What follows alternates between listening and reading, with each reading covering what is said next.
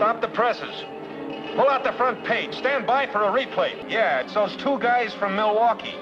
Oh, those two guys from Milwaukee. Here we go again. It's those two guys from Milwaukee.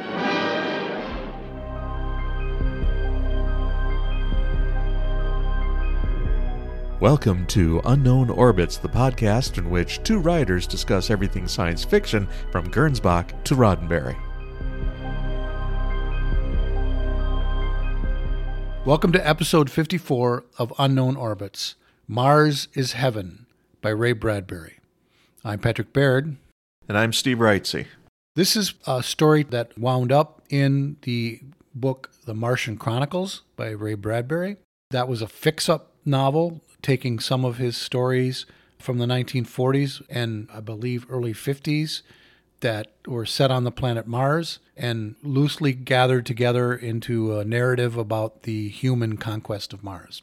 In this particular story, Earth astronauts land on Mars and, to their surprise, find a quaint Norman Rockwell American town. They are the second expedition because the first one disappeared mysteriously? Yes, I believe that's the case. So when it became a fix-up novel, I think that's what they did, is they created this sort of a sequential history. You know, like the first expedition is the first story. It ends in tragedy and they all die. Then they send another expedition and that ends in a different kind of tragedy. And eventually they are able to overcome the resistance of the Martians. So this is, I believe, the second one. It's the second mission.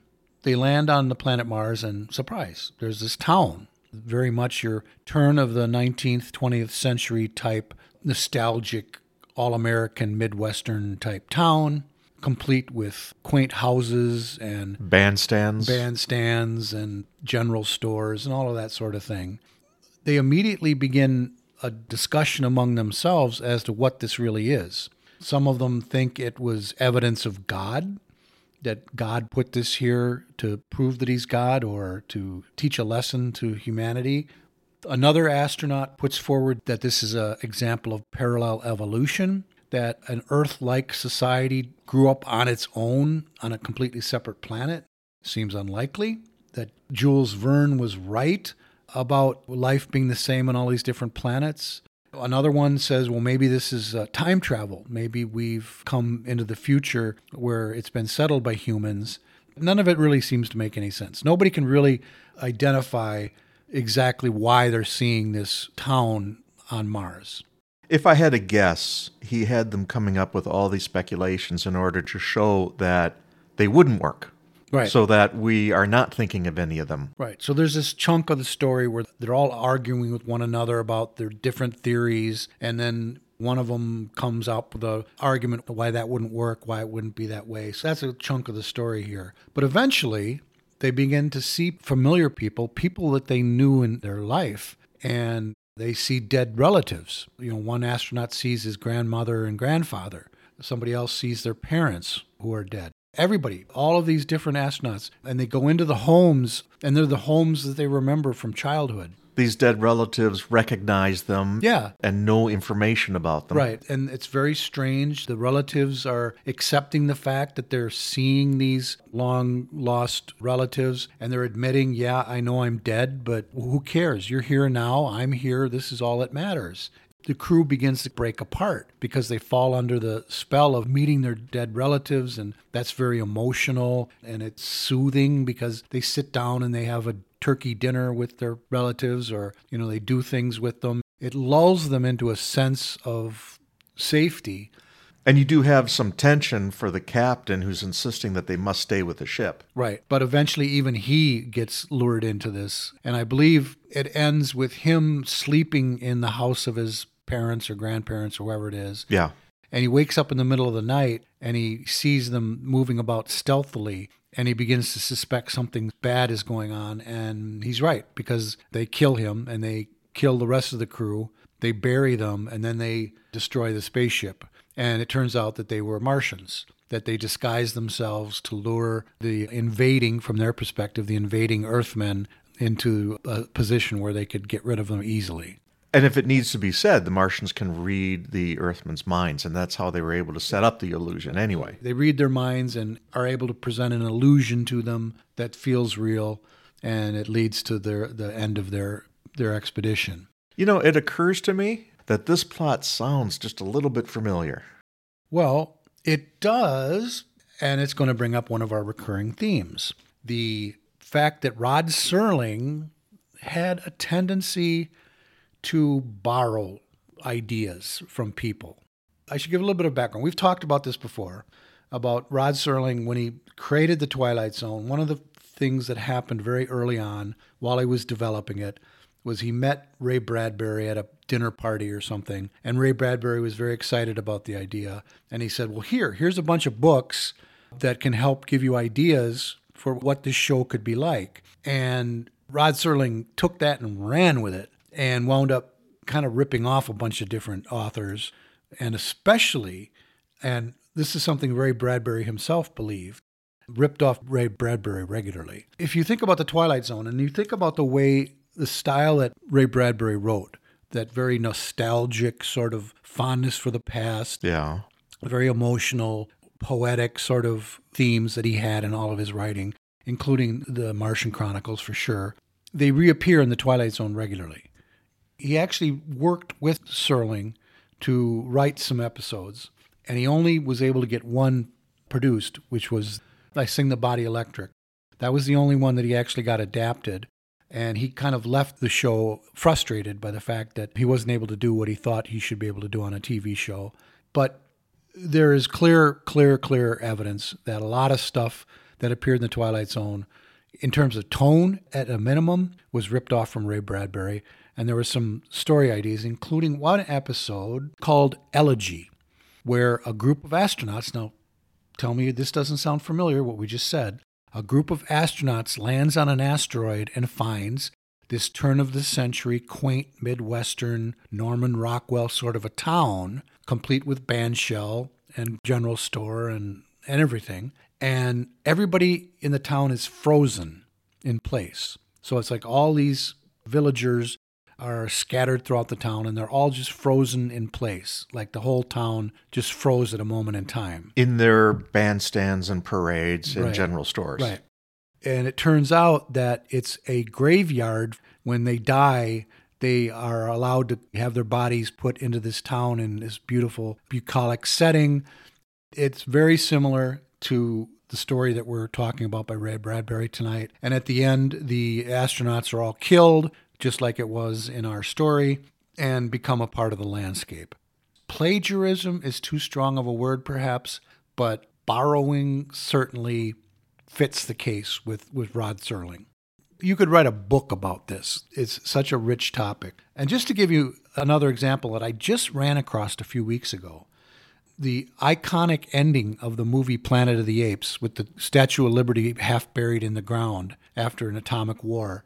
He wrote the script for that movie, and there are people that have found covers of science fiction magazines prior to 1968 when the Planet of the Apes movie came out, featuring that exact same iconic image. Just going off memory, I believe it would have been Other Worlds. I could see the picture in my head. One for sure, and I think there were more than one. So somebody came up with the original idea, and even that was probably appropriated by another cover artist at some point. So there's multiple examples out there of this image, and it shows up, and it's the key image for the Planet of the Apes. What made that movie a sensation was the twist ending with that image. So again, borrowed. Plagiarized. Yeah, that one is probably plagiarized. But there's just this pattern with Rod Serling that, I'm sorry, it's just, there's so many examples of it. But what is he plagiarizing? An image? Yeah, or a concept. Astronauts land on a planet and it's a turn-of-the-century American Midwestern town. I mean, that's fairly specific. The Statue of Liberty half buried after apocalypse, that's pretty specific. See, I keep coming back to the idea of Serling not as a writer, but as a producer. And you could see a producer saying, whatever it takes to get this episode out the door. Yeah. Do a little bit here, a little bit there, props from Lost in Space, it doesn't matter, just get it done. Yeah, and I don't want to go on a big rant against Rod Serling. I'm just pointing out that this is yet another example where he specifically borrowed stuff from Ray Bradbury. You think about it. If you listen to the description of the plot, you would have thought, gee, that sounds like a Twilight Zone episode. I did. There's a reason why it sounds like the plot of a Twilight Zone episode, because that whole format, that whole feel, that whole structure of a lot of the Twilight Zone episodes were taken from Ray Bradbury. Well, the feel of the whole series does have this sort of uncertain place in the universe feel that Bradbury's writing has. Yeah. He was very good at that particular wrinkle on science fiction. So I just wanted to point out a couple of little factoids. This was originally published in Planet Stories in 1948. Those of you who are not familiar with science fiction magazines back in the day, Planet Stories started in the 1930s and was always the most space opera, cheesy dude with a ray gun rescuing a scantily clad woman with brass brassiers fighting off a tentacled monster. That was Planet Stories. That's the sort of story that they absolutely specialized in. Oh, I believe this magazine has come up in the podcast before. I'm sure it has. There's that old phrase, bug-eyed monsters. Right. And Planet Stories was successful. They were a popular magazine going well into the 1950s. And that's where one of the magazines where Ray Bradbury kind of got his start. So before he wound up in the Saturday Evening Post and other more prestigious outlets in the 1940s, Planet Stories was one of those magazines that he had a lot of stuff published in. And here's our Wisconsin connection. One of the astronauts says in the story, well, this looks exactly like Green Lake, Wisconsin. I'm assuming Green Lake doesn't exist, but it does. Wisconsin, No, it does. I have spent quite a bit of time in Green Lake, Wisconsin. Green Lake, Wisconsin is west of Milwaukee. It's a tourist town. It originally, back in the earlier days, was one of the top tourist destinations for people from Illinois, along with Lake Geneva. So those two towns were pretty much catering to Illinois tourists for many, many decades.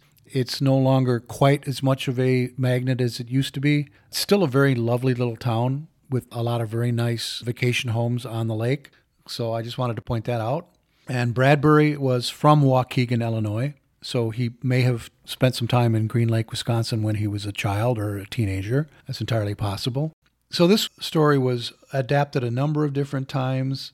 A radio adaptation, Dimension X, X-1, I think was a TV show.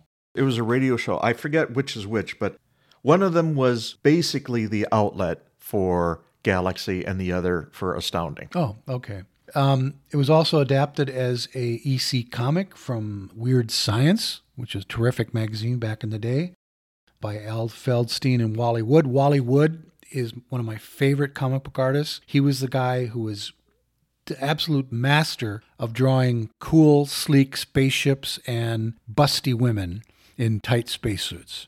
That was Wally Wood. I love his work. And then, of course, it was adapted as an episode in the 80s, I believe, the Ray Bradbury Theater. That was a short-lived TV show that adapted a bunch of Ray Bradbury stories. You know, I never saw it. How was it?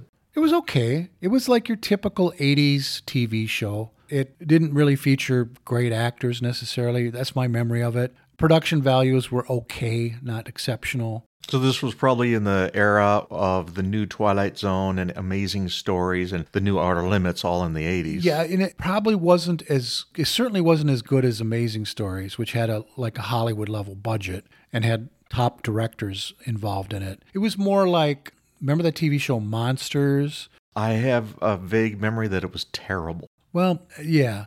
You know what it was? I'm pretty sure it was one of those Canadian-produced TV shows of the 80s that just had that certain slightly lower quality but not cheap feel to it that were made in Canada. But at any rate, it might be worth you and I looking at it. It doesn't fit into the purview of the show, but it might be fun to check out a few of the better episodes. So, why should anybody read this story? Well, it was included in the initial volume of the Science Fiction Hall of Fame.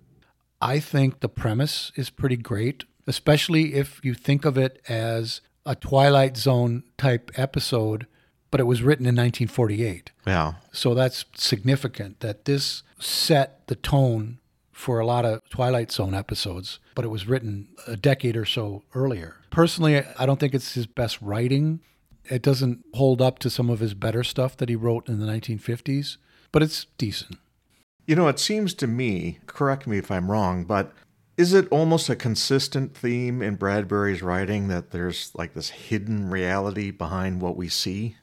That's often a theme of his, yeah, that like everyday life, there's something lurking behind it. That would be very much a horror writer idea. Well, he did start his career writing horror stories for Weird Tales, so he had that background. That's one reason why later on I think he was a fairly successful writer, is he could drop in those horror elements when needed. We've already talked about one of my favorite stories, The Veld, which is a story about the children that have the reality machine where they can be in the African veldt, and it goes horribly wrong at the end.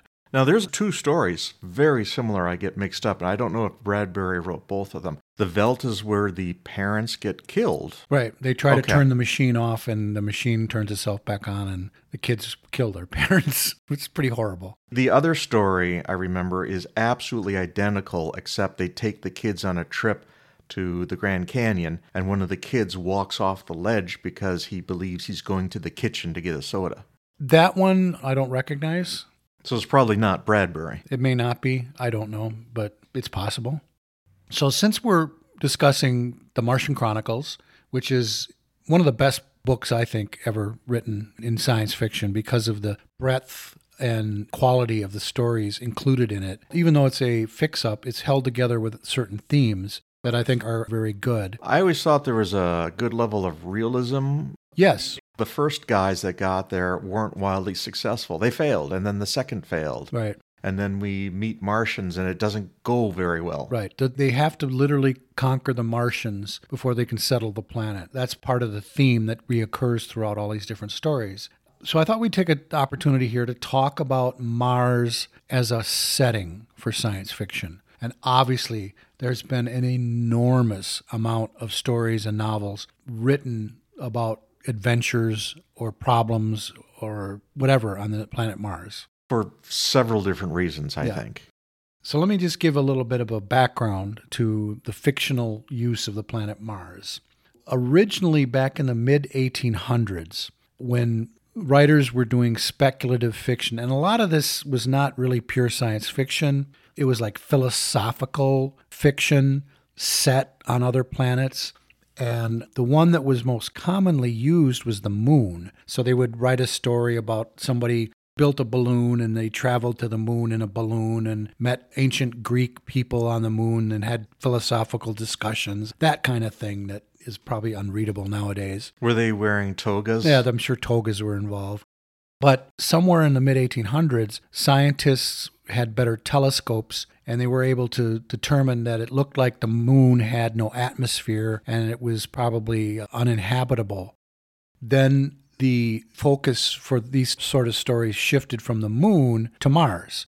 I'd like to interject a little bit of history in here. I find this fascinating. Among the very many strange Victorian beliefs was the idea that the sun, every few million years, would spit out a planet, and it would slowly work its way further and further away from the sun. This would result in the oldest planets were the furthest away, and the youngest were the nearest. So that's where you get Mars as an old, dying planet, and Venus as a brand new jungle planet. Yep, that was a part of the mythology that you had at the time in all of these fictional accounts going up to the days of Edgar Rice Burroughs. So more and more stories were written about Mars. Then you had Percival Lowell, who discovered, quote-unquote, canals on Mars at one point in the late 1800s. Which, by the way, remember, that's a mistranslation of an Italian word. Yes. It's a fascinating story in and of itself, which we're not going to get into today, of how the whole idea of canals on Mars developed. But obviously the writers took that and ran with it as proof or evidence that there was once or is a civilization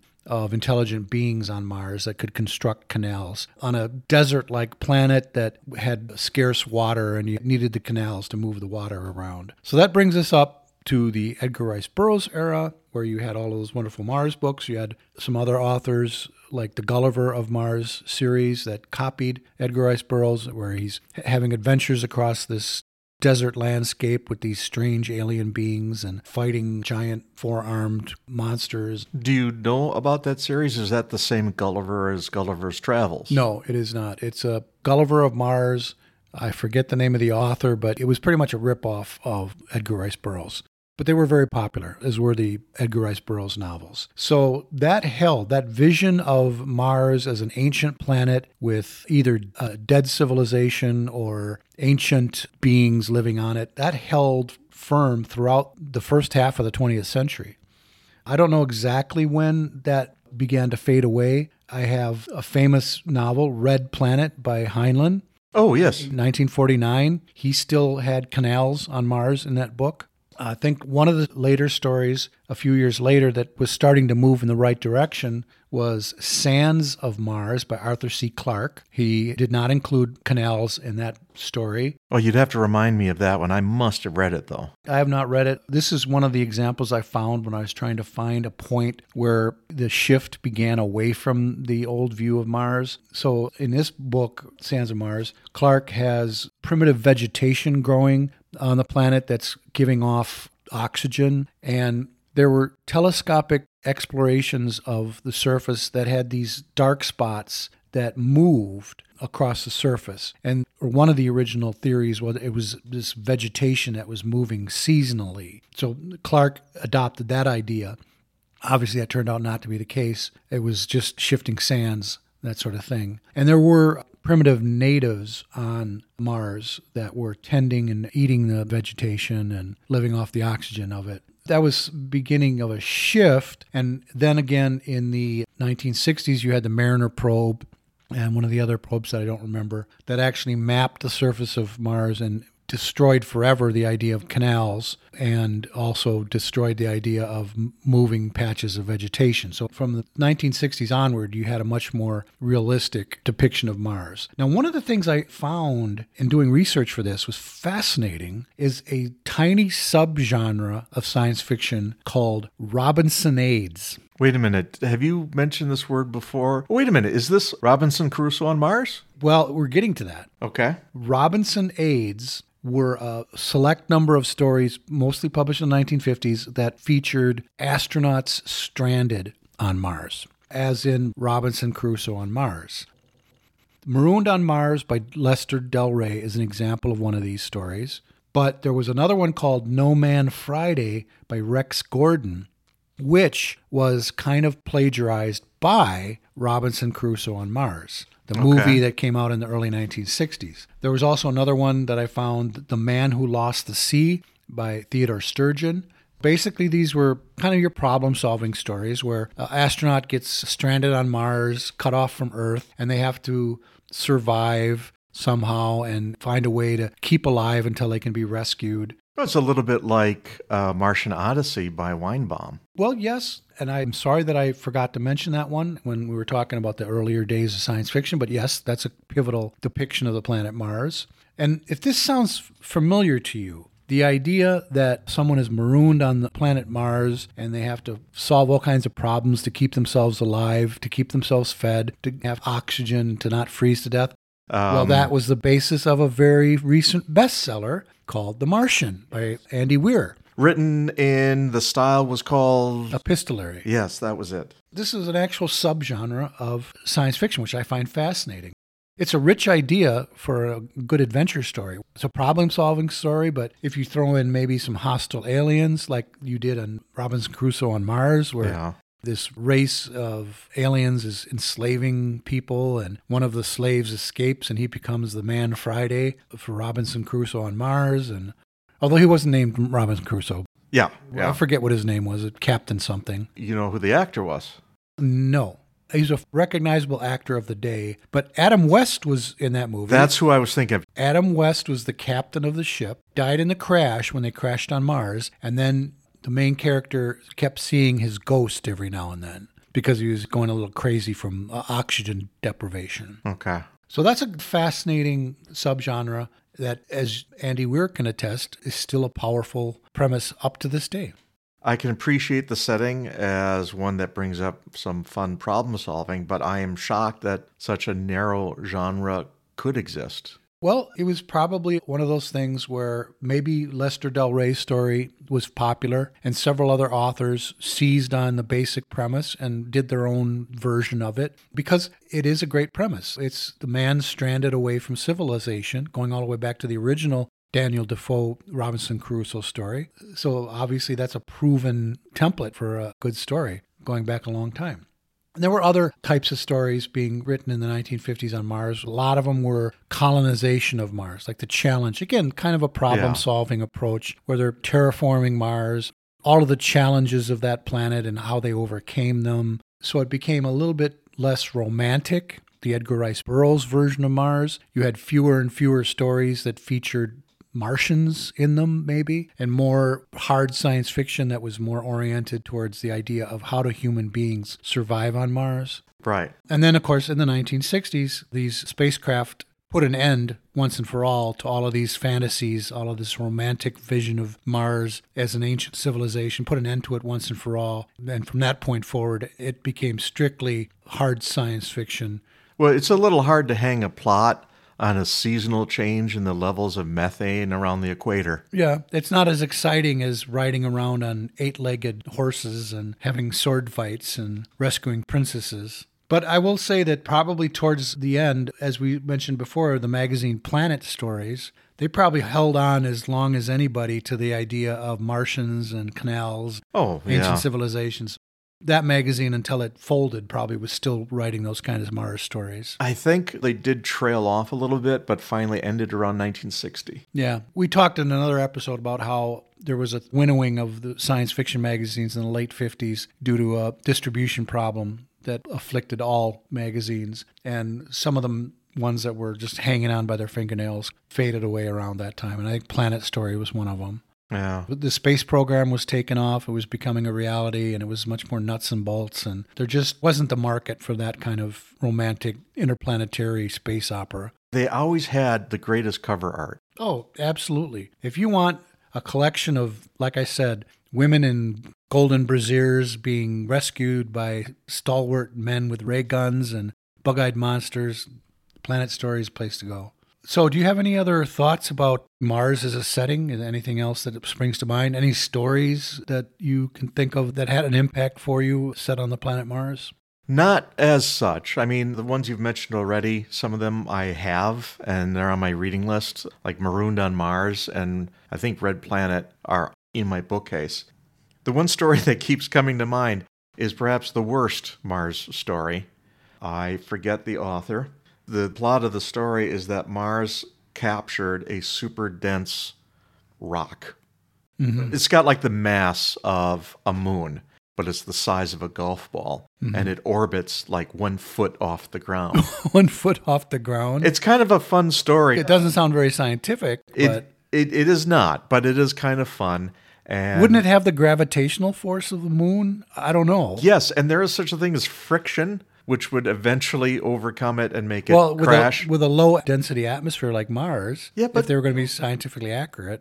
That author, whoever he was, maybe I have some ill feelings towards that story because of the ending. I think we've talked before that a short story will very often have an ending, and then after that, a final note, just kind of a rhythm thing to end it.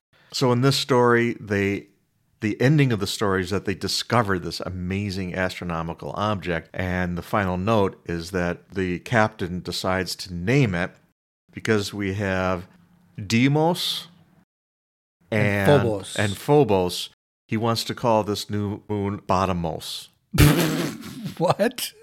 Terrible pun. Oh my God. I'd be mad about that too. Yeah. On that note, that's it for episode 54. Please make sure to follow us on your favorite podcasting outlet. And if you enjoyed this episode, please give it a like. Tune in next week for another journey into the golden age of science fiction. I'm Patrick Baird. I'm Steve Wrightsey. Keep watching the sky. That's all for today. Pat and I thank you for listening and invite you to come back for the next episode of Unknown Orbits.